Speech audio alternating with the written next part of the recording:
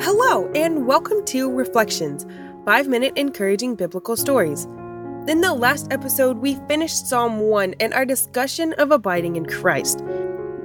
When we abide in Him and meditate on His word, we are like a tree planted by the river, but the ungodly are like chaff flying in the wind. We then saw that the Lord prospers the righteous, and through His Son dying on the cross, our sins are completely covered, and we have the hope of spending eternity with Him. Such a beautiful promise.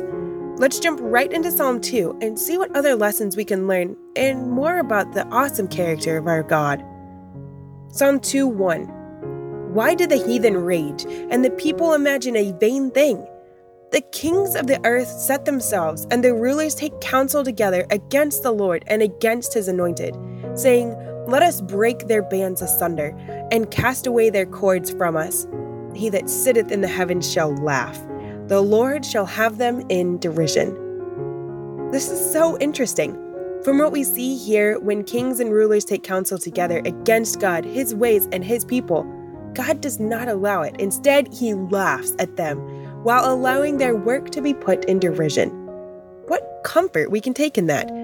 God doesn't allow the work of evil people to prosper. Instead, He laughs at them while destroying their work. Our Father sees all and knows when things are off the rails and has a plan to disrupt it. When we see pain, hurt, wrong, and people doing straight up evil things, we have confidence that our Father sees. He isn't going to stand for it and will bring those actions to naught. Instead of fretting about the evil that we are surrounded with, have confidence that our God is bigger. He is caring and all-knowing and planning a way for the evil to end. Does this mean you do nothing in your sphere to stop the evil? No, it means you have confidence that He is right there with you, guiding you to know what to do, helping you, and you can rely on Him instead of fretting or worrying. Psalm 2:5. Then shall He speak unto them in His wrath, and vex them in His sore displeasure. Our Father is so cool. He lets His presence and wrath be made known to those who are fighting Him. Isn't that the greatest? Then the verse goes on to say that He will anger those doing evil. That's interesting. I mean, I'm not sure about you, but I certainly know that when I'm angry, I don't think as clearly. So maybe that's what's happening here, except on a much larger scale because God Himself is angering those doing wrong. Psalm 2:6.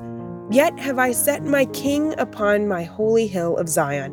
I will declare the decree. The Lord hath said unto me, Thou art my son. This day have I begotten thee. What a sweet promise. We have a decree we can hold on to and trust in times of trouble. Our Father has told us that we are His children and that He has begotten us. We are part of His family and under His care and protection. What peace we can have from that decree. Psalm 2:8. Ask of me, and I shall give thee the heathen for thine inheritance, and the uttermost parts of the earth for thy possession. Thou shalt break them with a rod of iron. Thou shalt dash them in pieces like a potter's vessel. I love how direct and open this verse starts. Ask of me, and I will give. Wow! Our Father wants to hear our requests and then provides for them. It is interesting to me that the next part of the verse says that from the inheritance of the heathen and the uttermost parts of the earth are for our possession. It could be that this emphasizes the point that our God rewards the righteous and those that are following Him, but punishes the wicked. It is interesting that in the next verse, God says He will break the wicked with a rod and dash them into pieces. At first, this sounded so harsh to me, but then I thought of some of the deeply evil things in our world. And the verse Romans 12:19 came to mind. Vengeance is mine, I will repay, saith the Lord. Yes, truly our Father makes the evil pay for their wickedness. We don't have to fret that even if it looks like the justice system in our world isn't serving them their just deserts, our God will in His due time. Join me in the next episode for more gems of truth.